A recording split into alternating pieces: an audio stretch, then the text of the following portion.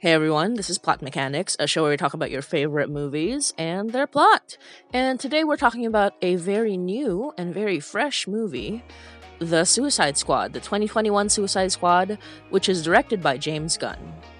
The government sends the most dangerous supervillains in the world, Bloodsport, Peacemaker, King Shark, Harley Quinn, and others, to the remote, enemy infused island of Corto Maltese. Armed with high tech weapons, they trek through the dangerous jungle on a search and destroy mission with only Colonel Rick Flag on the ground to make them behave. And this is a very exciting talk we're gonna have. Of course, we know about the original 2016 Suicide Squad, and this one's a little different. So strap in, hope you enjoy this episode, and hope you check out our other episodes if you're interested. Thank you for listening. That's where you can. That's where you can find the thing to start recording. Oh, that's fine. It's been a hell of a week. It's been a hell of a week, but once again, the end of the week is going to be great because you out there in podcast land, are listening to Plot Mechanics. Of course, you know, the weekly podcast where we talk about your favorite movies, our favorite movies, your hated movies, our hated movies, your movies in general. You know how it is. And once again, this is your boy, Leon, and I am joined with my lovely, beautiful friends. I'm Ed. I'm Adil. And I'm Motsi.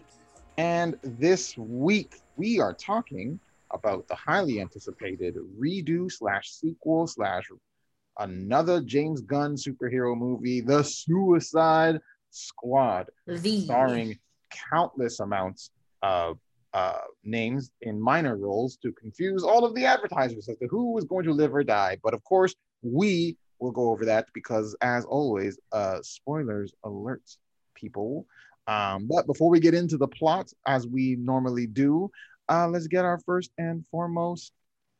What is your first impression? We're going alphabetical. Adil, what do you talk about first and impressions of Suicide Squad?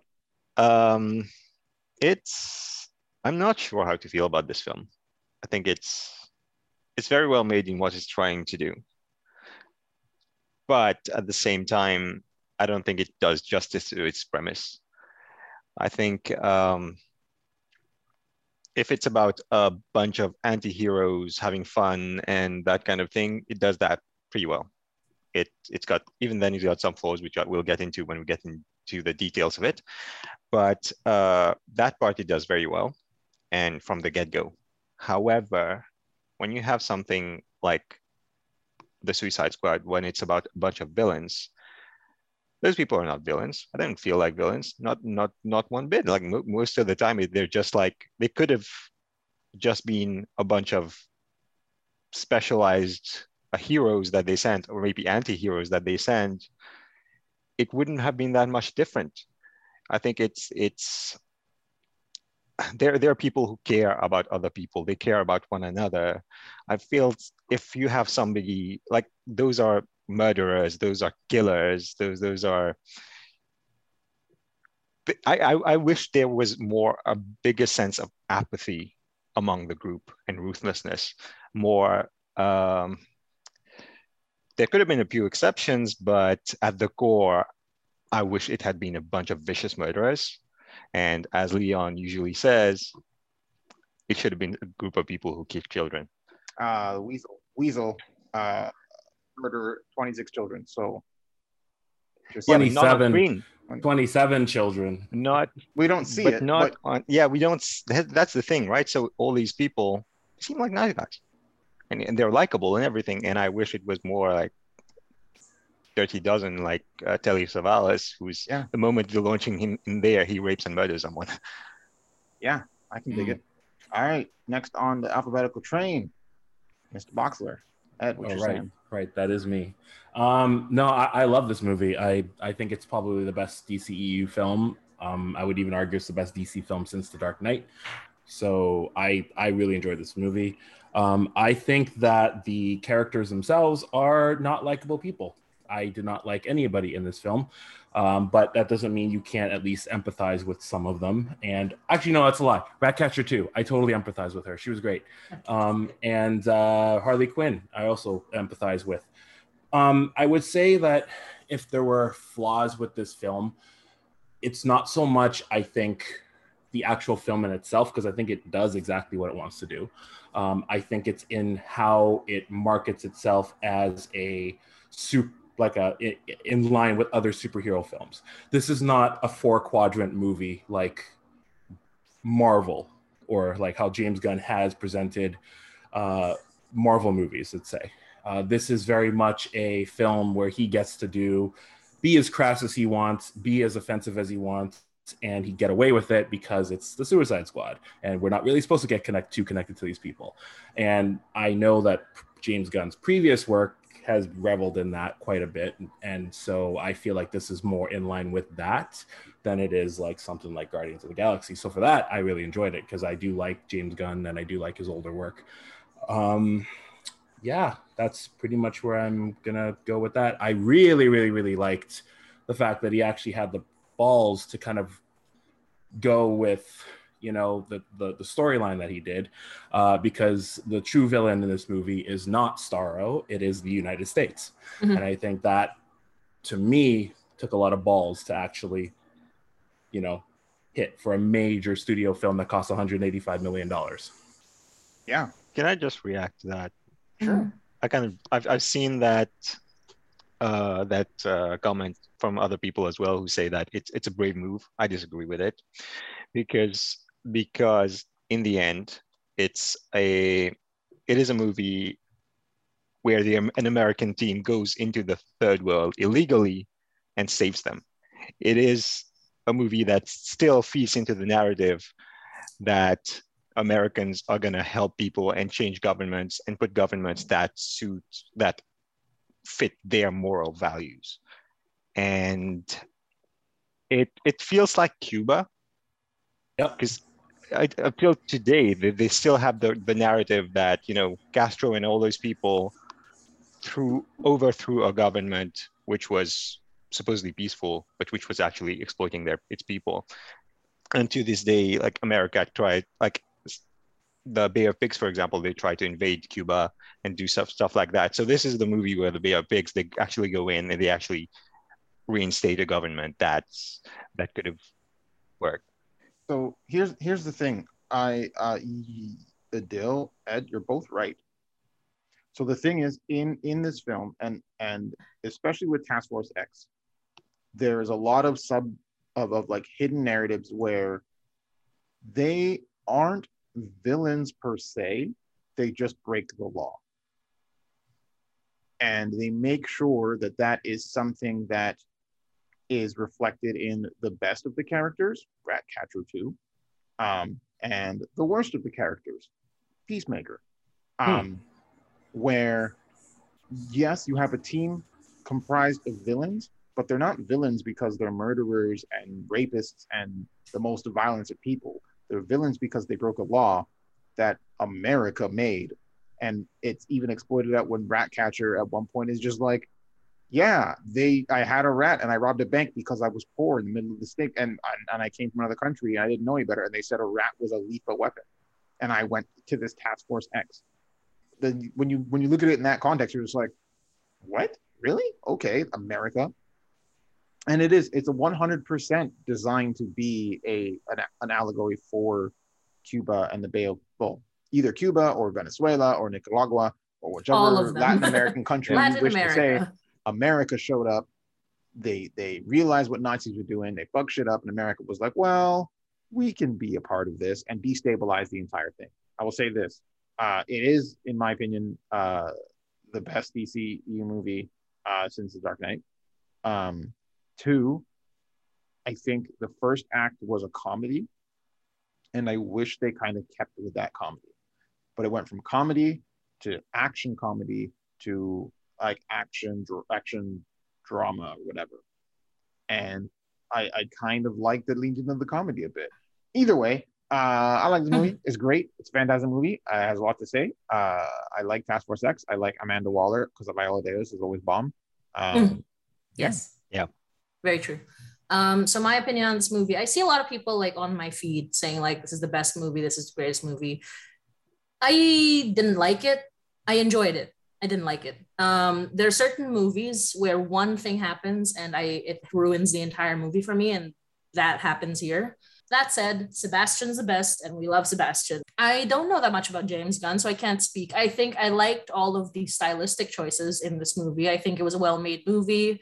I think I enjoyed it for sure. I liked certain characters, but overall I have the same issues that Adil has, and there's certain aspects of the movie that's very all over the place. I think that for all that I think that I can see how James Gunn is a good filmmaker, I think this movie suffered from a lot of like very small issues that peppered it that I think I could have ignored if I liked the movie more. But again, like I do have issues with it.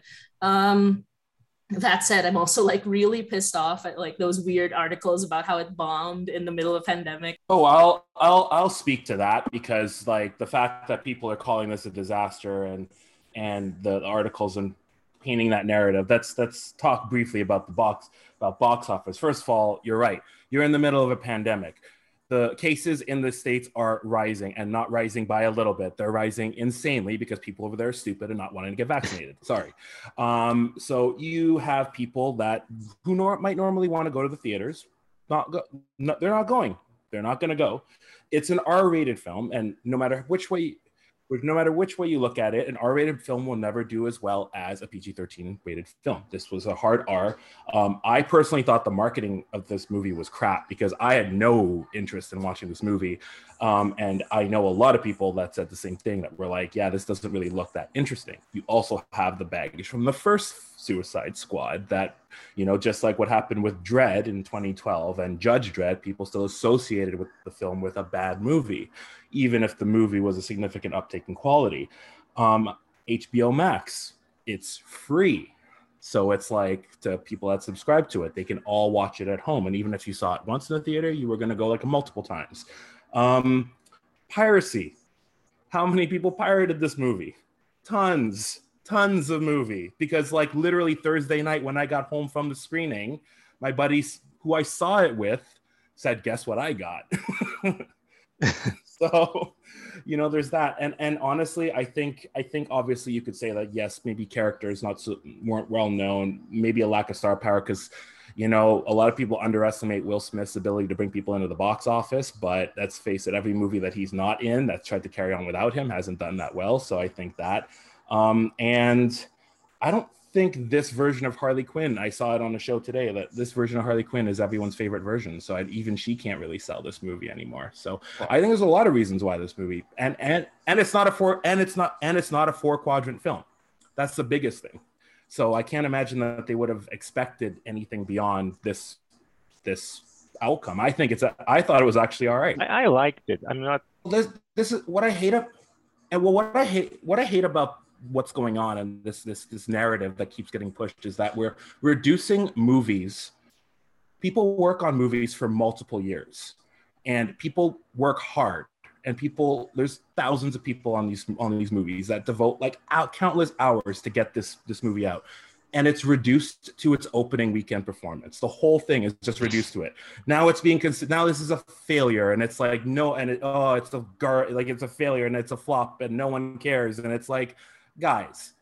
No, I just want to make clear that I did like the movie very much. I just think it's very good. It's not great, and those two reasons that I gave were the reasons I didn't feel it was great. But overall, I give it like an 8 out of 10. Not my favorite DCEU movie. Actually, not even my favorite DCEU movie. See, this is what I gave it an 8 out of 10, Adil. Right, I'm calling it great. Yeah, and you're like, it's not great, 8 out of 10. But that's the thing, Ed. Like your 8 and my 8 are not the same thing, right? It's crazy. Yeah. Here's the thing. It's very subjective. Like ratings are very subjective. Here's the thing, right? Like, I think the one thing for me that puts this movie higher over a lot of DCEUs is all of the context that I have that a lot of people don't. So seeing the way Amanda Waller acts is one of the best portrayals of the character outside of Justice League Unlimited. Seeing Harley Quinn in that mentality may not be the best the best use of Harley Quinn, but it was the closest since the Harley Quinn cartoon TV show on HBO. I think that Adult Swim. these writers and these actors who were given these characters for the first time in a long time, it felt like they were given, here's 70 years of comic books, go read them and come back. And then they read them and came back, and then they used whatever acting ability they had to make those characters true. The problem is, if the audience, 3 out of 4 of us, don't have the context for those comics, then it doesn't matter. Yeah, anyway, going into the that's fair. But going into the plot, so we open with Belle Reef Penitentiary, where they're keeping a bunch of different super powered bad guys, quote unquote bad guys. And Task Force X, a squad of inmates, are sent to South American island nation of Corto Maltese after the government is overthrown by an anti-American regime. So you get a bunch of different like quote unquote villains and characters from the comics. Under orders from intelligence officer Amanda Waller, the squad is tasked with destroying Jotunheim, a Nazi-era laboratory that holds a secretive experiment known as Project Starfish. And then a team led by Waller's subordinate Colonel Rick Flag, as you remember him from the last Suicide Squad movie. It's almost entirely wiped out in the first couple of minutes of the movie by the Corto Maltese military upon landing. But then it's revealed that there's a second team made up of Bloodsport, Peacemaker, Nanaue, the King Shark, Polka Dot Man, and Ratcatcher 2 to enter the country undetected on another side of the island. And then right after that, Flag, who has been captured, as well as Harley Quinn, they find Flag in a base camp of rebel soldiers, but not before killing almost all of the rebel soldiers. And the squad, they could somehow convince rebellion leader Sol Soria to assist them in taking down the current government. Meanwhile, Harley Quinn is captured and romanced by rebel leader Silvio Luna, who she immediately murders right after he reveals some red flags about him, which allows his general Mateo Suarez to take over. I think what's really important about what James Gunn did with this movie, and he to an extent done with Suicide Squad, with Guardians of the Galaxy, is he knows how and when to use comedy, and he knows how and when to use Easter eggs and use them together. The introduction and use of Weasel was extremely well done in breaking down a lot of the preconceived notions of what you're going to see. Right? Mm-hmm. So we can go into like how you bring in Weasel and immediately you're like, I have a bunch of hardened criminals. Oh, this scene's a comedy. Weasel's a joker. Like, and then Weasel drowns. And it immediately breaks away the tension from what you expect in the first opening scene. You know, that intro scene is very, very well made because it sets the tone right away. You know exactly what the movie is going to be, and pretty unpredictable too, because there's some big names in there that just get killed. Yeah. Especially Boomerang, I did not see that coming because he was from the previous film. Not that I don't welcome it, but I think one of the most brilliant parts of this film is how I kept saying this is so stupid, but in a good way. One of the things that I agree with, a lot of people have mentioned this, that this film does really well, is that it never shies away from being based on comic books, based on the weirdest comic books. It's not Marvel trying to like give you a really boring version of a certain suit, which they've only slightly improved over the years, and like giving you like, I don't know, black and chrome and silver or like whatever, like boring ass shit because the comic book version was too flamboyant. This one is like, here's a comic book character. Look at how weird this is. Let's see what we can do with it. And either what they can do with it is kill them off immediately because that's silly, or actually make something out of it like Polka Dot Man. So well, I appreciate that. That's the thing. Like, you can tell James Gunn did his homework. And comic book people can tell if James Gunn did his homework. Everyone else doesn't matter. I like when Bloodsport shows up and Amanda Waller's just like, yeah, he put Superman in the ICU. Like, yeah, I know that book. It happened. Everyone's just like, that would never happen. I'm like, no, Superman thought he was just a regular bullet, and then the casing fell off, and then it shot him in the chest, and he went to the hospital and Star Labs and Jimmy Olsen saved his life. And there's a whole book behind it. And I'm like, a line like that doesn't come away from someone who doesn't do their homework. Well, that's the thing that I love about this film is that it's done in a way where if you don't fully understand the comics, you don't need to know them to understand what is happening. And like the small bullet thing, like they established that early on and then they pay it off with like later on. But you're right. If you knew the comics, they set up enough in the film that you would believe it based on the events of the film. But if you know the comics, you know how far back that whole small bullet thing goes. Yeah. So I really like that. I agree with Monty. I really like the embracing of stupid like characters, because you know, like the C list of characters, and I know that's one of the things he wanted to do originally anyway. I knew early on that a lot of them were probably going to get killed. It was just interesting to see them just get wiped out like right before the credits even start, you know. And it was just done in a way where it's not so much that they die, it's that nobody cares.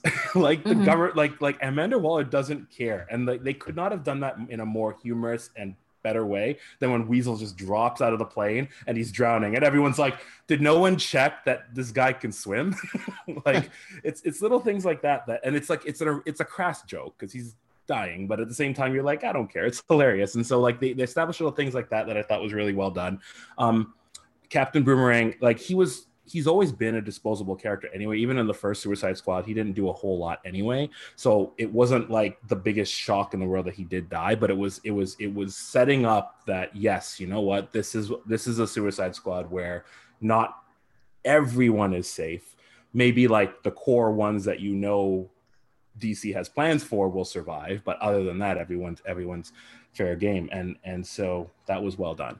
I think one of the weaknesses of that premise, just one of the biggest weaknesses, is knowing that it's almost like in a horror movie, you have a character that you know is going to be in the sequels, so there's no surprise that they don't die. That's kind of what Harley Quinn is in this movie, but I think it is like, if you establish that at the beginning, but then you have Harley Quinn there, she's gonna, for all that other characters will die in slapstick, but ultimately realistic ways, Harley Quinn is gonna get out of it every time. No, I get what you mean, because it's not really the film can't really do, there's nothing you can know about that. If you know who the main characters are, there's no way that they're going to be able to say, no, we're going to kill them off and you don't know they're going to survive. We know how basic stories go through. There are characters that I did think could have died, and like I wasn't sure if they were going to survive. Like King Shark, I didn't think he was good. I didn't think he might have survived. He might not have. More as the film went on, I was like, oh, Polka Dot Man might survive. Like, you know, there was these little things where it's like you're not sure. Obviously, I figured that casting Idris Elba and Harley Quinn, and they announced that there was going to be a Peacemaker show like before this movie came out, which I think that the John Cena quote unquote death would have been so much more impactful had we not known there was going to be a Peacemaker show, because they have like the post credit sequence where not everyone died, and you know, that was kind of interesting. So I think that there were genuine shocks in the film. It's just obviously it can't get over that hurdle where you're like, we're following the main person, you know, they're not going to die, and that's not a fault of the film. It's actually braver in this because it's part of a cinematic universe, where they've kind of said that these characters we're not touching anymore at this point. I mean, they may never have any intention of ever touching them until James Gunn came around, but that's fine. But also, okay, so I want to go into what ruined this film for me. So it was pretty funny. Like as soon as like they found the rebel camp, I was like the camp, I was like, oh, now we can eat now. Or like I found that really funny. But then after that, they kind of killed off, and it turns out this was like a rebel camp that they would ally with.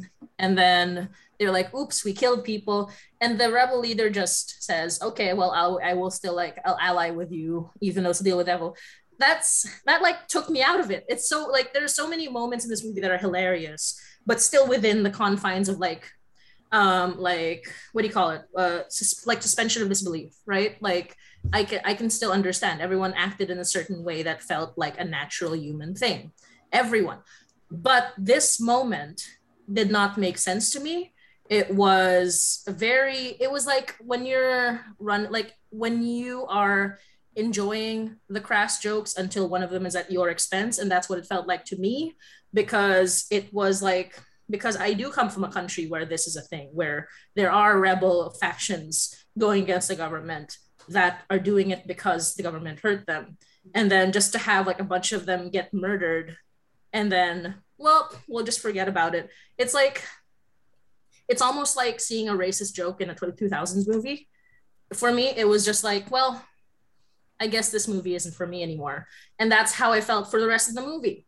So yeah, no, and I'm not going to disagree with you on any basis of your reaction to that, because I've heard that as a valid, and I do think it's a valid criticism, and I've watched reviews of people that have felt very strongly about the casual nature of how they play off that for laughs, and I do think that's a valid criticism. I'm not going to say it isn't or try to argue that it's not.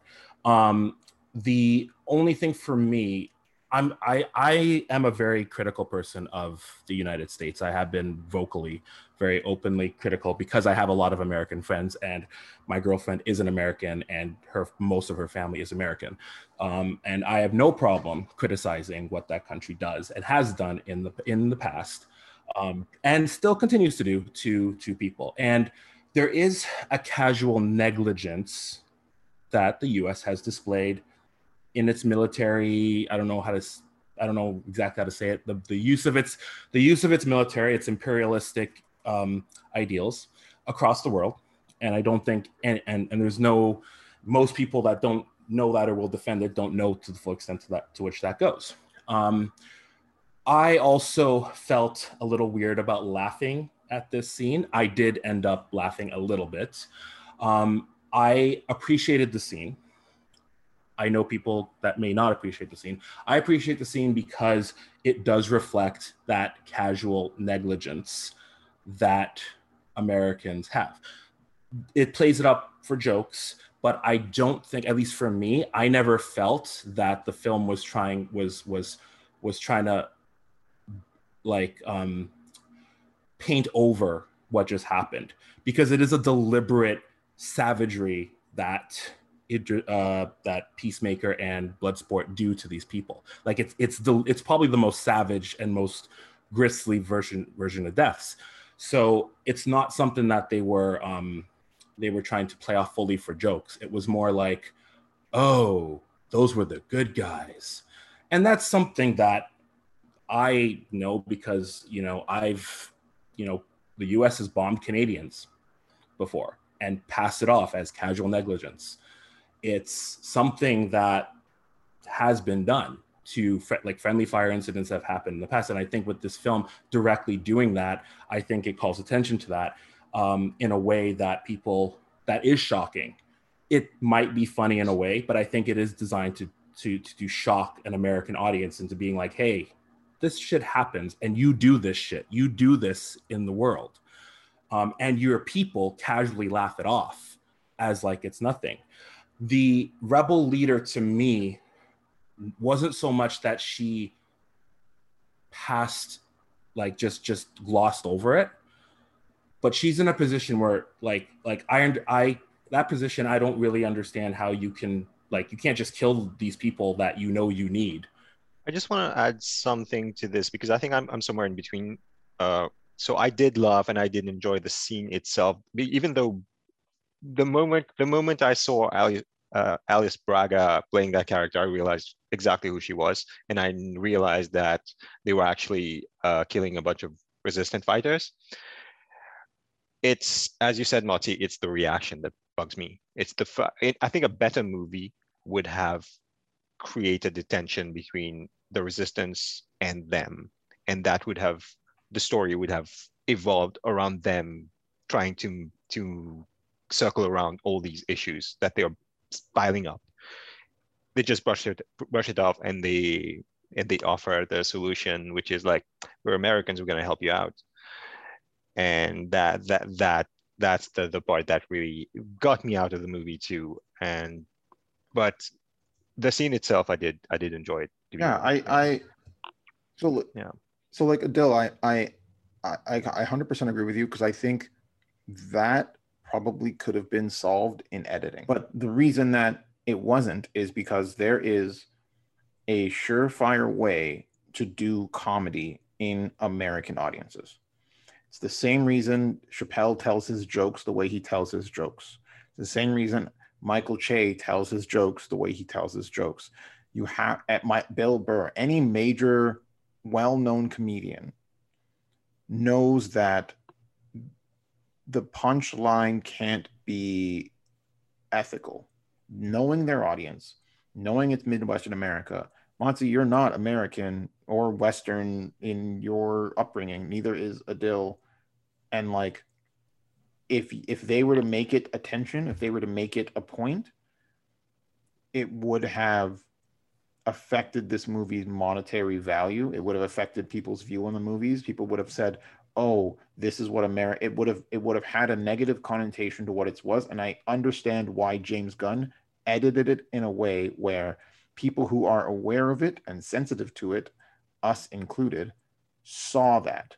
For me, for someone who read the books, watching this movie, knowing the history, knowing the origins of Bloodsport and Amanda Waller, there's a reason that Bloodsport is in jail and Amanda Waller is running the jail. And then they make jokes about a black girl who has a third strike going into the prison system.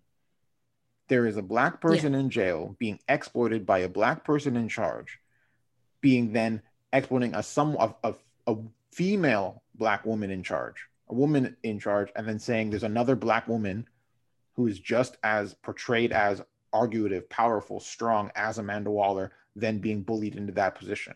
Just as you noticed how that scene took you out of the movie, for me, watching it as a black person, being like, oh, Bloodsport, Amanda Waller, Bloodsport's daughter, all of that has now been tied into an entire thing. Just like someone with, mental illness would have to be looking at Polka Dot Man and seeing that we were blind to, and just like someone with suffering from homelessness and immigration would relate to Ratcatcher 2.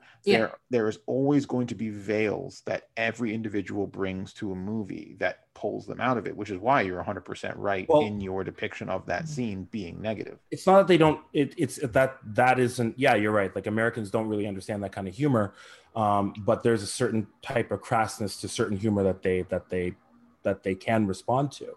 Yeah, and I do agree with you that this film offends on many levels, which is why I don't consider it a 4-quadrant movie. Which is why, the fact that it only makes $26 million seems fair for a movie like this, because it's an offensive movie. Like, this movie deliberately does things that offend people, and I caught that bit in the prison as well.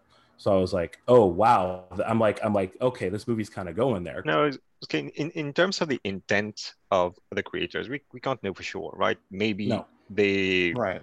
I do believe that they had good intentions. I do believe that they wanted to criticize America in general in this film.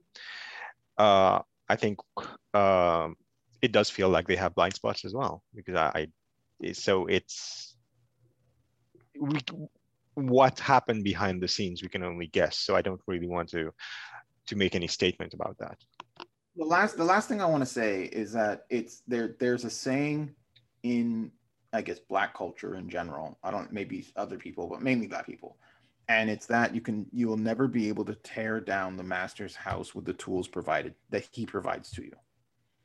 And that meaning that in this film, there is no way that Suicide Squad, which is owned by Warner Brothers, which is a multi-billion-dollar conglomerate owned by AT&T, there is no way they can say or do something that is going to be able to jeopardize the system in which it's criticizing. Well, I'm going to say the reason why I feel like this movie is actually quite brave is because it is offending a lot of people and is being deliberate in its offense. And that's why I think that scene is deliberate and is deliberately done the way it is doing that, because it's calling attention to things that we should be thinking more about than we do. And that's one of the things that I've always appreciated when satire even within shows like South Park and Family Guy, when they're good and when they're doing it right, they're offensive.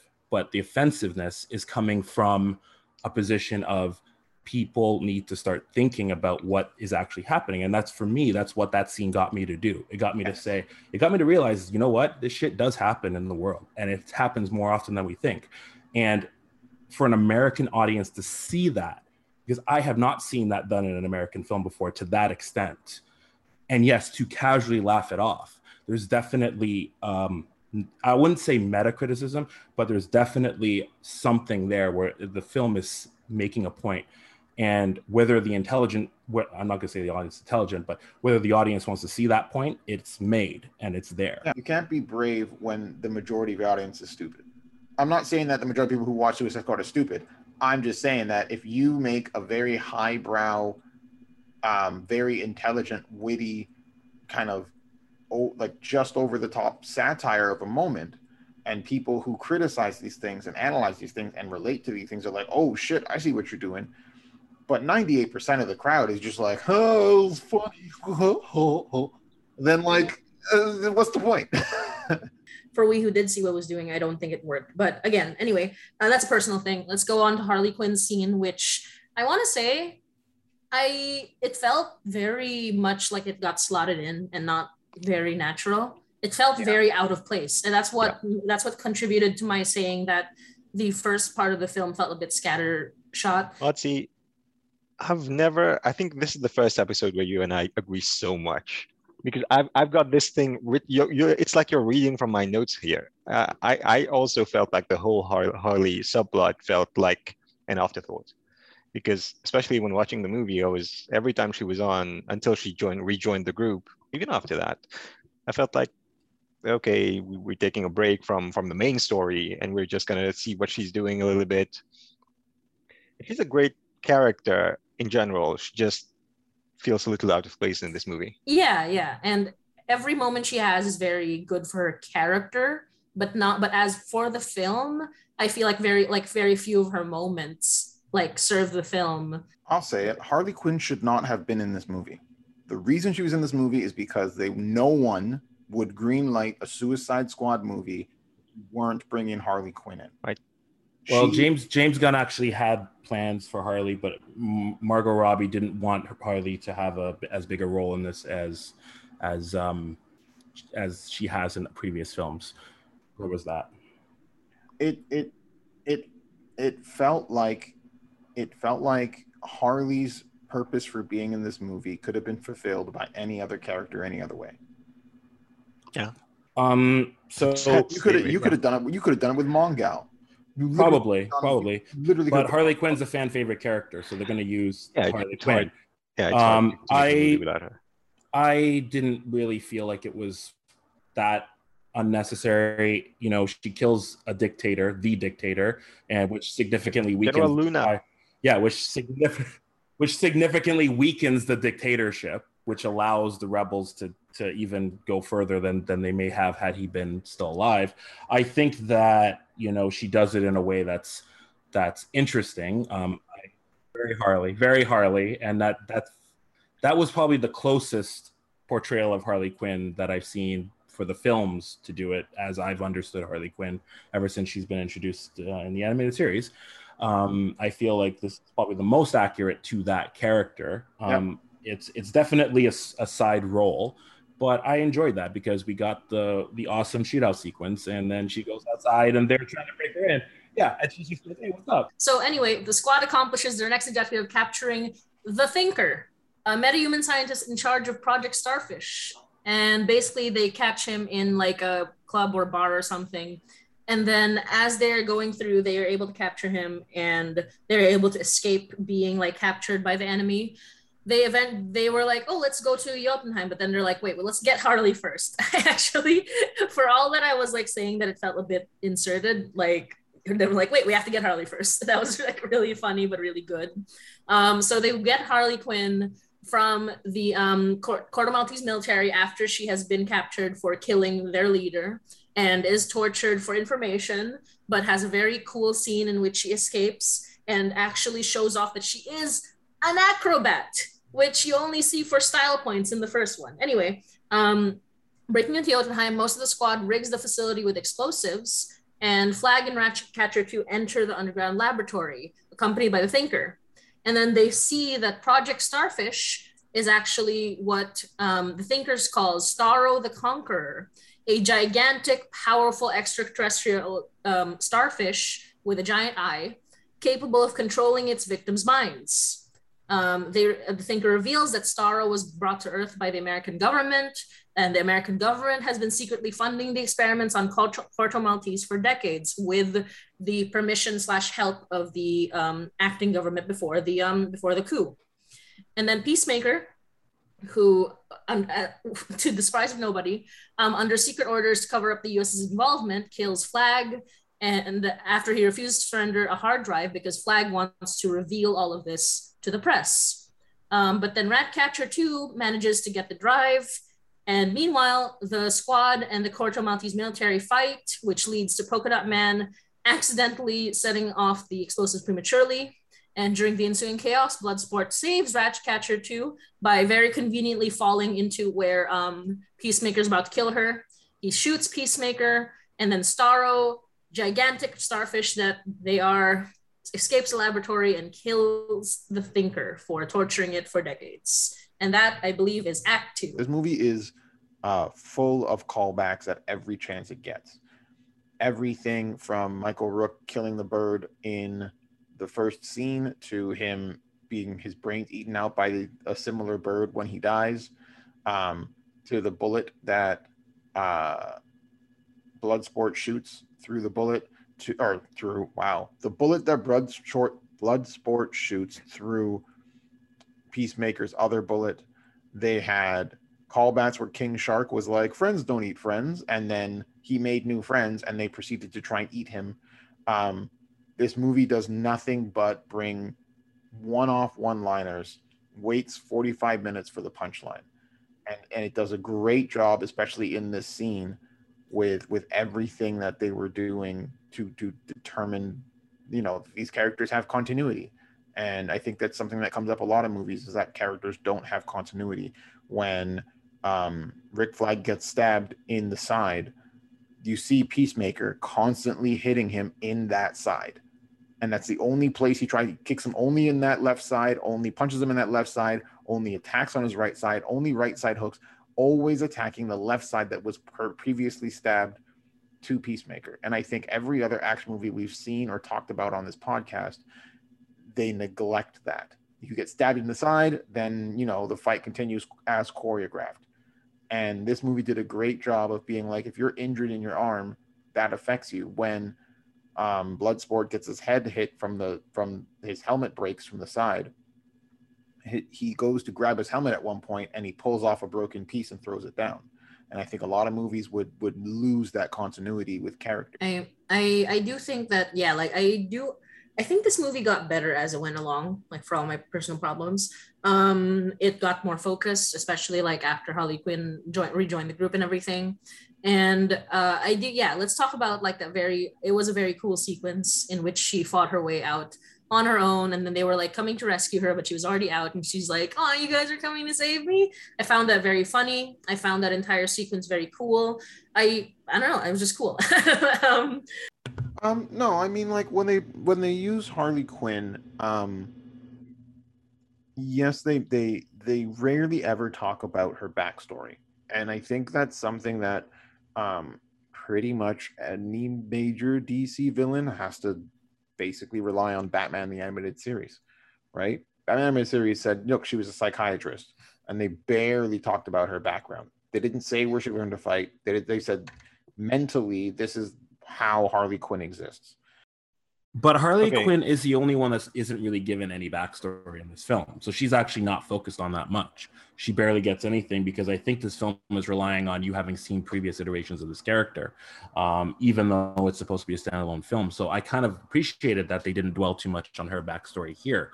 They focused a lot more on the characters that we were the hearts of the film, I would say, which is Polka Dot Man and Ratcatcher 2. And I think those are the two that we get the most. I mean, like Idris Elba's Bloodsport gets a lot of early act, establishment, but that's how I felt, which was like the characters that were the emotional center of the film, the ones that do have the biggest hurdles to overcome and are the most empathetic in this film, are the ones that James Gunn gives us the most to empathize with.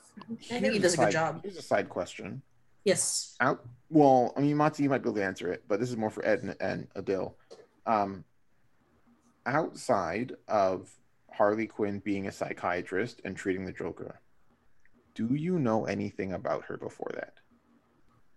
Well, I do, based on not. Are you talking about the actual movies? Because I'm not interested in debating the comics. The character. Yes, I do. Well, that's all Birds of Prey.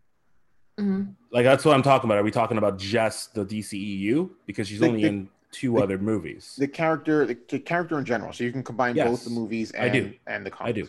Yes. I think that most people don't. I think that most people are just like, oh, Harley Quinn, she was a psychiatrist and she treated the Joker and she got corrupted. And that's it. And I think the problem with Harley Quinn, even in this movie, she's subject to it, which kind of sucks, is that people associate Harley Quinn with her relationship to the Joker. I'm happy that the Harley Quinn TV show quickly put a stop to that foolishness.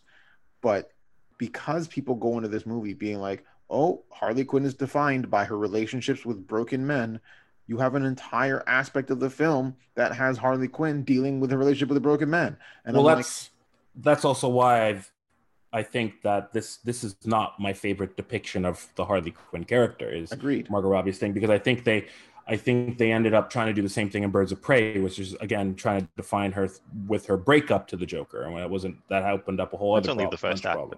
That opened up a whole bunch of other problems. But like for me, this movie does the best that it can with the version of the character that it had, especially because she's not a main character. She's a side fan favorite that brings us into the movie, but she's not the one that we stick with.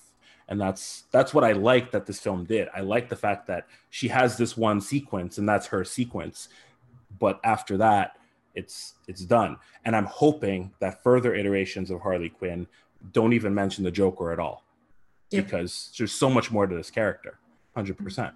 Well, for me, I like that they didn't give her any more backstory in this movie, because she's a sidekick. She's not the protagonist by not even close. The other thing, I did enjoy her scenes very much. I just felt that they were out of place. So it's because she's a sidekick, whenever she's there, she's given too much importance. And I think that balance is not really reached here. And personally, I really like Birds of Prey, not as much as this film, but I like Harley a lot in that movie. Yeah, I like that movie too. I like that movie quite a bit too. And I think she's better utilized in that movie. Yeah.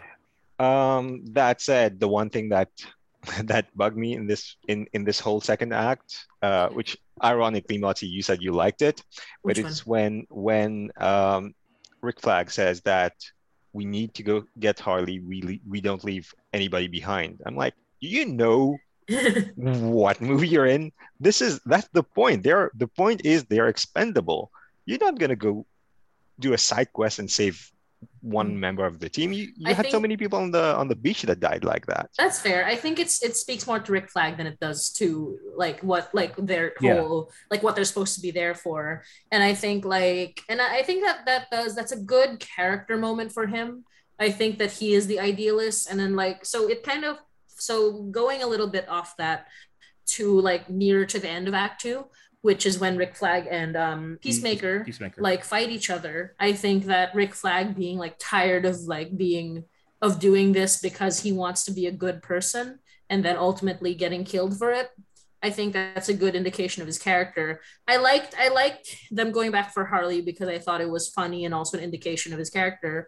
But I understand if how it would also be a negative. It's not something I could if somebody asked me gun to my head, would you keep this scene in? I don't know. I enjoyed Harley's scene quite a lot, but I don't know if it would serve the movie better. I don't know if I would be happy to sacrifice it or not. Oh no, I was just gonna say with regards to Rick Flag and Peacemaker, again, that is legitimately James Gunn knowing his history, knowing his comic book lore. because because like so the original like Rick Flag, his father was like the first Suicide Squad, and Rick Flag Jr., which is one in the movie, is the second suicide like radiation. But the entire thing that they're going through now is his background story of what happened in like Kurak, which is like the basically Desert Storm of the time when they were doing the same thing. And it's literally exactly how that played out. He found out that America was doing some crazy shit with metahumans in the Iraq war, in early Iraq, or wait, no, where was Desert Storm? I don't know, somewhere. Gulf War, sorry. And he had an ethical breakdown, and he was part of the Suicide Squad, so he had to do it. And now, in this movie, he's faced with something very similar, which is why he's like, they were killing children, because in his original story, like, they were killing children. So the only, like, his entire arc is essentially based off of something that you would have to dig into the research of these characters to know about. But his arc is good enough in the film that you understand where he's coming from. And that's what I'm saying. Well, that's what I'm saying. James Gunn was like, okay, well, this character has a whole history before this movie. All these characters have histories for his movies. How do I still tell a compelling story with characters that act a certain way? And this is how it works.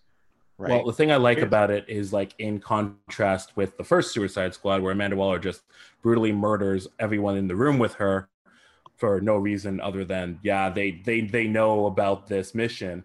And then Rick Flag just goes, oh, I didn't question that. I buried a lot of secrets too.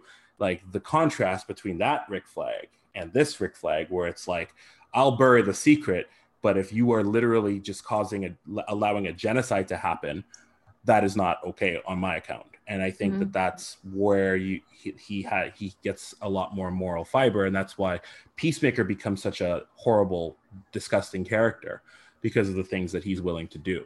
And you know that they send people like him out to do those things. As Starro begins to enslave the island's population, Waller informs the squad that their mission is over because they have the files. But then Bloodsport, very reluctantly, but then he's like, damn it, I'll do it anyway, leads his teammates to battle Starro. And Waller's subordinates subdue her, hit her in the back of the head to keep her from executing them, because they know that if this team doesn't help the city, people will die. And they're like, this is really going too far. And throughout the movie, you see them getting a bit more regretful as things go along. That worked out really well. And then Polka Dot Man is able to use his melting extra-dimensional acid-like polka dots to take down one of Starro's legs. As you see him imagine it being his mother. But it's enough for them to bring it down. But then Polka Dot Man, as he says, I'm a superhero, gets murdered. And then Ratcatcher 2 is able to summon the city's rats to take down Starro onto the ground. And Harley Quinn is able to use the javelin, which was given to her at the beginning of the movie, to get into the eye and go with the rats and basically destroy Starro from the inside out. And after the squad's battle, during the battle, I mean, since they drew the Corto Maltese military away, Soria and her rebels are able to take control of the government, which she pledges to reform.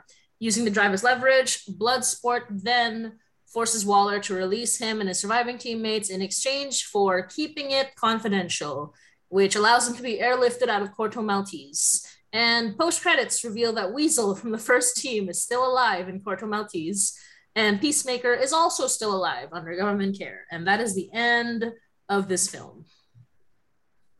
I think you missed the most important line of the entire movie. It was when Starro is dying and he gets the people on the ground to be like, I was happy drifting upon the stars, you did this to me. And that is when you realize the entire callback for the entire concept of Suicide Squad is that these people, regardless of what the missions they're doing, are all victims of the circumstance they put into because of the American government. So when they become villains and start blowing things up, it's literally because of the American government, whether that be racism, whether that be genocide, whether that be lack of mental health, lack of immigrant support, actual army background training, PTSD, anything like that. It's all because of America. And the villain in this movie is no different than the Suicide Squad heroes of this movie. What I find interesting about this film is that like the main people that we're meant to empathize with, like Ratcatcher 2, she's Brazilian. So it's not that she's a visible minority. And I love Portuguese. Huh? Is she Portuguese or is she? She's from Portugal. Yeah. From Portugal. Okay. For some reason I thought she was from Brazil. Oh, the actress is from Brazil. The actress is from Brazil. Sorry, my bad. No. The actress is from Portugal. I don't know about the character. Really? Yeah. Oh. Yeah. Oh no, I meant the character. Well, okay. Well, either way, no. Like there's that really touching scene about like when she's with her father, and he's like, "Why rats? Why rats?" And she's like, "Well," and he explains to her, rats are considered the most vile of all of everything, and it's those are the people that can make the most change. He gives that inspiration to her, and I feel like that is very much the heart of what this film is about. And it's unfortunate because the film does show a lot of minorities getting killed. A lot of the military, not the military, but the freedom fighters do get murdered by Starro. A lot of the civilians get murdered by Starro. Yeah, and it's I think it's necessary to see, because I think, like I said, the film is really trying to show that all of this is the cause of American imperialism. Yep. And it's very much like the fact that the Americans were the ones that kidnapped Starro from space, trapped it in a foreign country's silo, where if it were to break out and go crazy, and profiting off the people, letting certain dictators rule as long as they'll protect America's interests, but overthrowing other ones that aren't, nothing to do with the people. Which is, again, this is like it's calling attention to a lot of this. I actually had a conversation with a worker that called the film American propaganda, and I'm like, it's not. I mean, anti-American propaganda. I'm like, it's not anti-American. This stuff's happening. Know your research. Know your history. So it's like, but that's the thing. Like, I don't agree that this is a film where America saves the day. One, Amanda Waller tells them to get out and almost kills them, and they defy her. Two, these people aren't acting in the interest of the states willingly. This is the only time they chose to defy what the order was, to help these people. They're not acting in this. They're not. These people are throwaways. They're products of the America. Most of them are products of the prison industrial complex. So the movie is very much calling attention to this and criticizing it. And so that's why, for me, I really enjoyed it. And yeah, I kind of felt that scene, that the line that Starro says, is kind of a little, it's thrown in there because Starro does murder a lot of people, and we don't know if he actually is like this when he's floating out in space. But I did like that they included it, because it's like, this thing Earth wasn't on its radar until America brought it.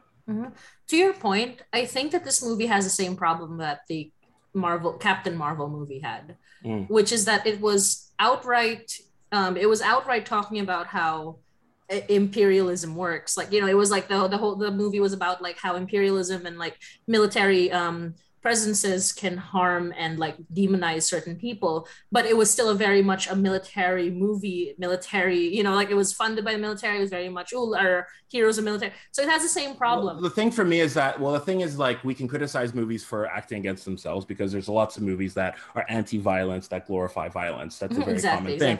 The thing that I always question is, would the people that are watching this film think about these issues had they not gone in to see certain things? We went in to see a ragtag group of people kill a bunch of people. That's what we went in to see. And we got a movie that's basically telling you, your country, the country that you think is so great and the beacon of civilization and beacon of freedom and democracy, is literally destroying the world.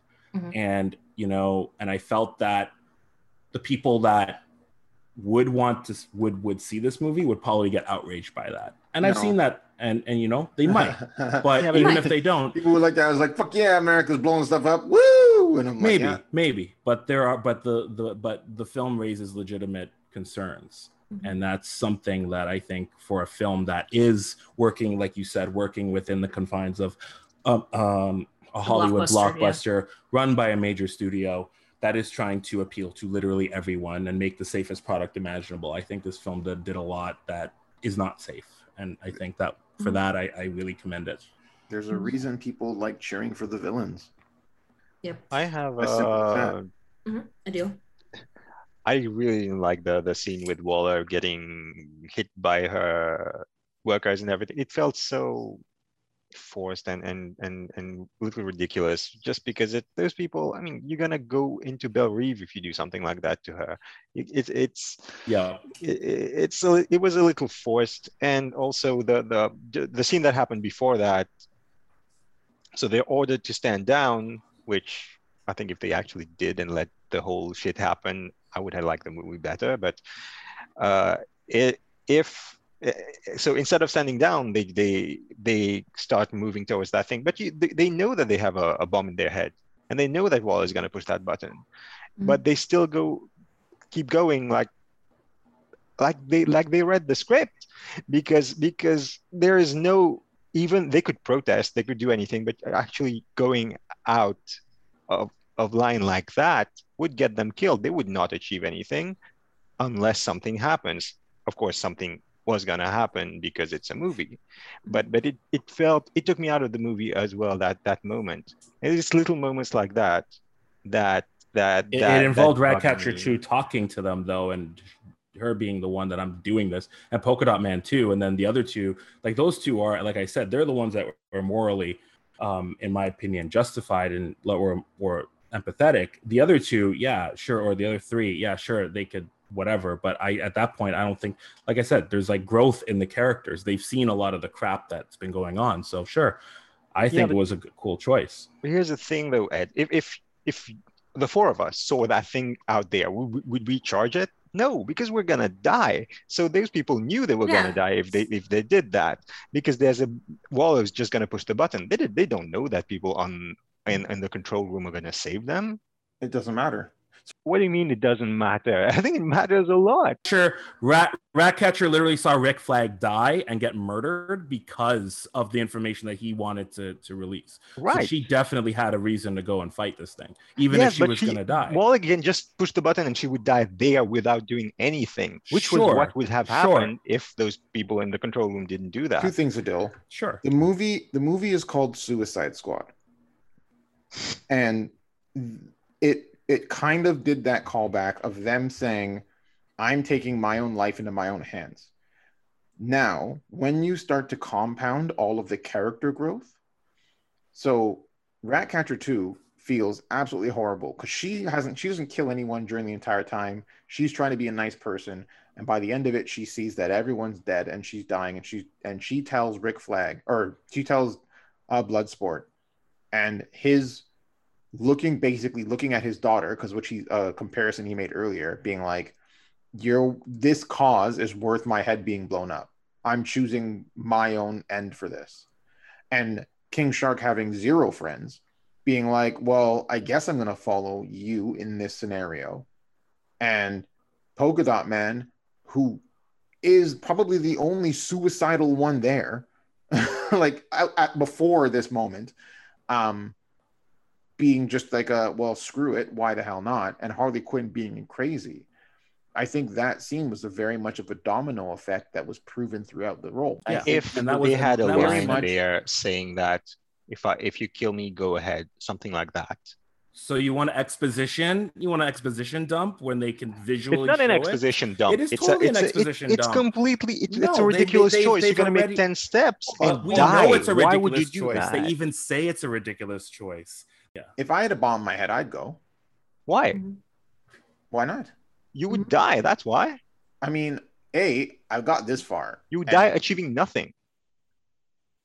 I think if they didn't go back, I think if they didn't go back, when you contrast that with the scene where, like you said, like that was problematic to you, where they murdered a bunch of freedom fighters. If they didn't make that choice, then what did they learn throughout this entire movie? They murdered a bunch of people, and now they're finally making the choice, free of their will, that Amanda Waller can kill us, or we can try to save these people. Mm-hmm. Like they've literally made that change throughout the film. That think is the that is writing's the bad. I choice. agree with the That is the decision of choice. them going forward and fighting and challenging Waller. I think the execution isn't Here's the thing though, good. and I kind of get it, Adil, and I kind of don't. I think that at the end of the day, they're not scared of dying. No. In which case, the consequence of Amanda Waller blowing their head up doesn't matter. You, sir, would be afraid of dying. You, sir, are afraid of having your head blown up. For them, they're just like, look, I don't care if I die today. I don't care. Like they have given up essentially on life. They don't fear death, which is probably why the only character who feared death was Michael Rourke's character. I want to say I do also disagree. I think it is a matter of thematic significance versus logical significance, and I think like what you're pointing at is a logical leap, but at the same time I think thematically it worked for the moment and it didn't bother me. So again, yeah, let's agree to disagree. Well, I mean, like, yeah, we'll go and do our final thoughts. Go ahead, Adil. Okay, I think it's a pretty good film. I think it's got some issues which I've brought up, especially with Harley Quinn and everything. I think it's got good intentions, but in the end, it is still a movie that tells you it's like a Michael Bay movie where it tells you that the government is bad, but the military, the soldiers who are on the ground, they're actually heroes and they're going to save the day. And whether they're acting according to plan or not. Of course, this movie is not trying to say that America saves the day, but in the end, it is a bunch of Americans that actually make a difference in a country in which they were illegally. And so that's why I can't get behind the whole, this is really critical of America. I think it's critical of America in a way that Democrats criticize America. I completely disagree with your assessment of Michael Bay, though, because Michael Bay is very much pro-military in all of his movies. There's not a single one where he doesn't criticize. So this movie isn't pro-military at all. No, there's nothing about no this military movie in this movie apart from the Suicide Squad. There's nothing about this that's pro-military. The military is John Cena's character and Rick Flag. The freedom fighters are the ones that overthrow the government. Yeah. Their own government. And they said at the end, with the help of the Americans. The Americans stopped the stupid thing that they brought to the country. The freedom fighters overthrew the government that was oppressing them. And then they were the ones that were able to reinstall their democratic elections, which we know that will probably just get destabilized later on because the film does end on a very uncertain note. Mm-hmm. Anyway, the parallel that I'm making with Michael Bay is not necessarily the military. The portrayal of the military as a whole, it's more than Michael Bay has this bureaucrats bad, people on the ground good, which it's not exactly that, but it kind of reminds me of that. And even though I know the intentions are good, I think because it's made by Americans, because it's made by a white man, basically, they have blind spots that make the movie what it is. But that said, I think it's a very good film. I think it's fun. I think it's I can't even say it's the best DCEU movie I've seen this year because I like Justice League. Zack Snyder's Justice League better than this, but apart from that and Wonder Woman, definitely like this one more than the others. Overall, 8 out of 10. I would recommend the film. And so I give it an 8 out of 10 as well, but I really like the film. I don't have anywhere near the criticisms here. I know that if the film, I kind of take issue with us kind of trying to say that just because this film was made by a white man that it automatically has blind spots, because I think this film takes a lot into consideration for minorities and people of color. Also, there's a lot of minorities and people of color on screen who I feel definitely would have taken issue or raised those blind spots. So I feel like it's not exactly, no, these are the people of color in this film and the minorities have a lot of power in Hollywood. So they would have said something. Plus, I think James Gunn is very well aware of the criticisms he's making here.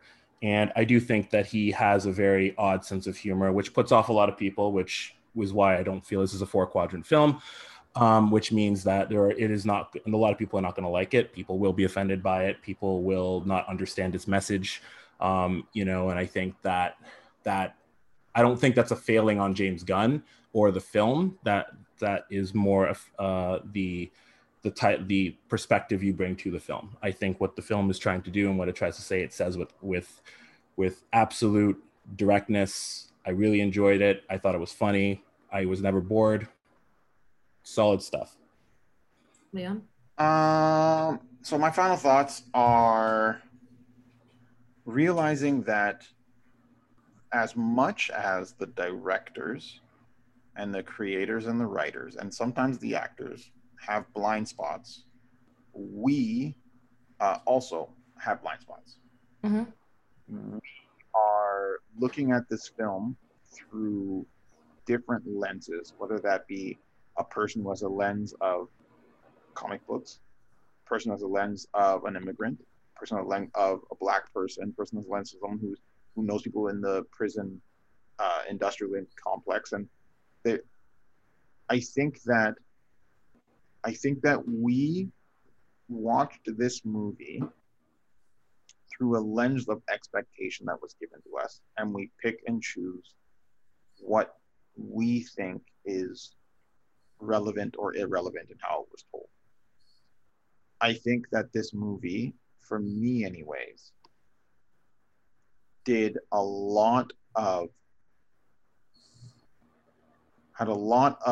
interesting, deep messages to it, but it took no effort to bring those messages to the forefront of the film.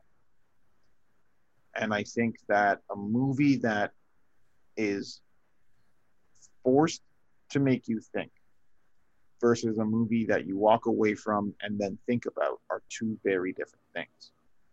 This movie did a great job of asking a question and walking away. So, Monty, you're 100% right when you say, wait a minute, this is the way I feel when they killed off all of the freedom fighters. And that shit happens in real life.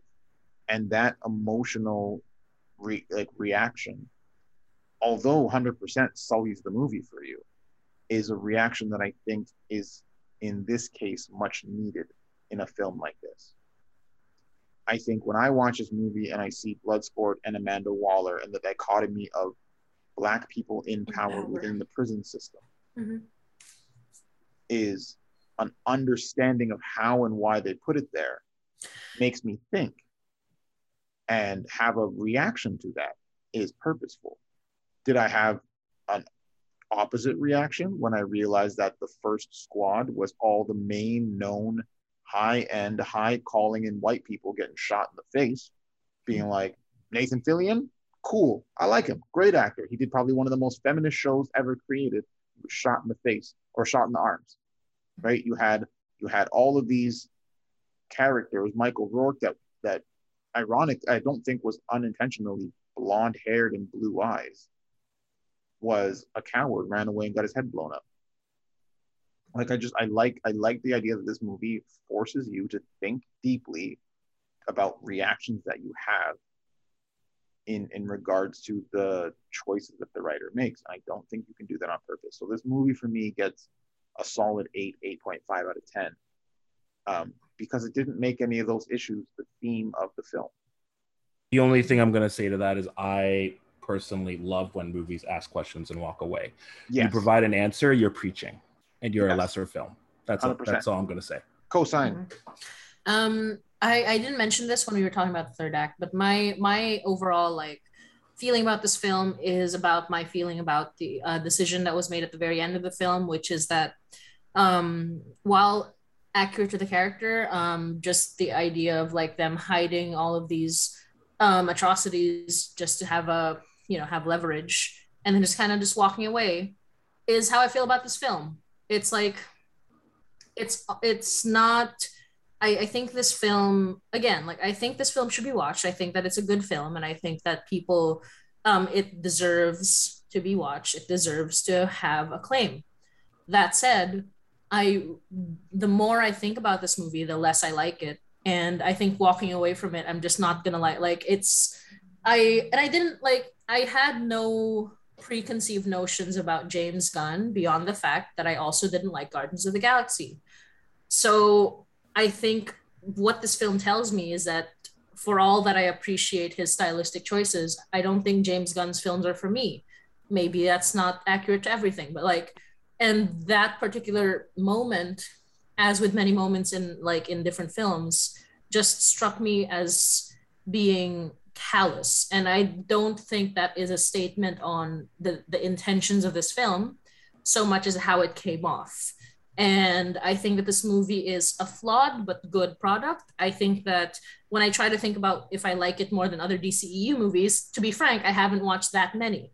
And of the ones I have watched, I like Wonder Woman, but you know that's about the extent of what I can say. It's like it's not gonna be on my list of liked superhero films, but I still think it's a good movie. I know I sound like I didn't like the movie. It's number 16 on my list of superhero movies.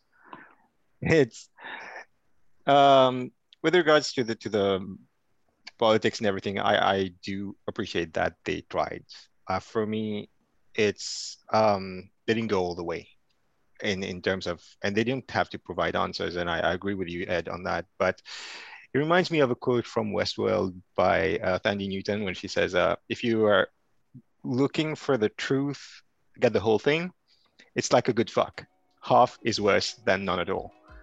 Basically, that's the feeling that I have with this film. Of course, you guys may disagree, but that's my final thought. Cool. All right. Well, much love, guys. Catch you in a bit. See you next week. We're watching. Hope you're all staying safe. Quiet Place Part Pandemic's still 2. happening. Quiet Place Part 2. Yeah. Good movie. But please enjoy good movies. And All right. thank you. Peace out. All right, guys. Bye. Yes. Thanks for listening to this episode of Plot Mechanics. Hope you guys enjoyed that. Please subscribe, like, and review our podcast. You can follow us on our social media on Facebook at Plot Mechanics Official. That's PLOTMECHANICS We're on Instagram at Plot Mechanics and on Twitter at Plot Mechanics 4. So that's Plot Mechanics and the number 4 because there are 4 of us. Thanks for the support and hope to see you guys in the next episode.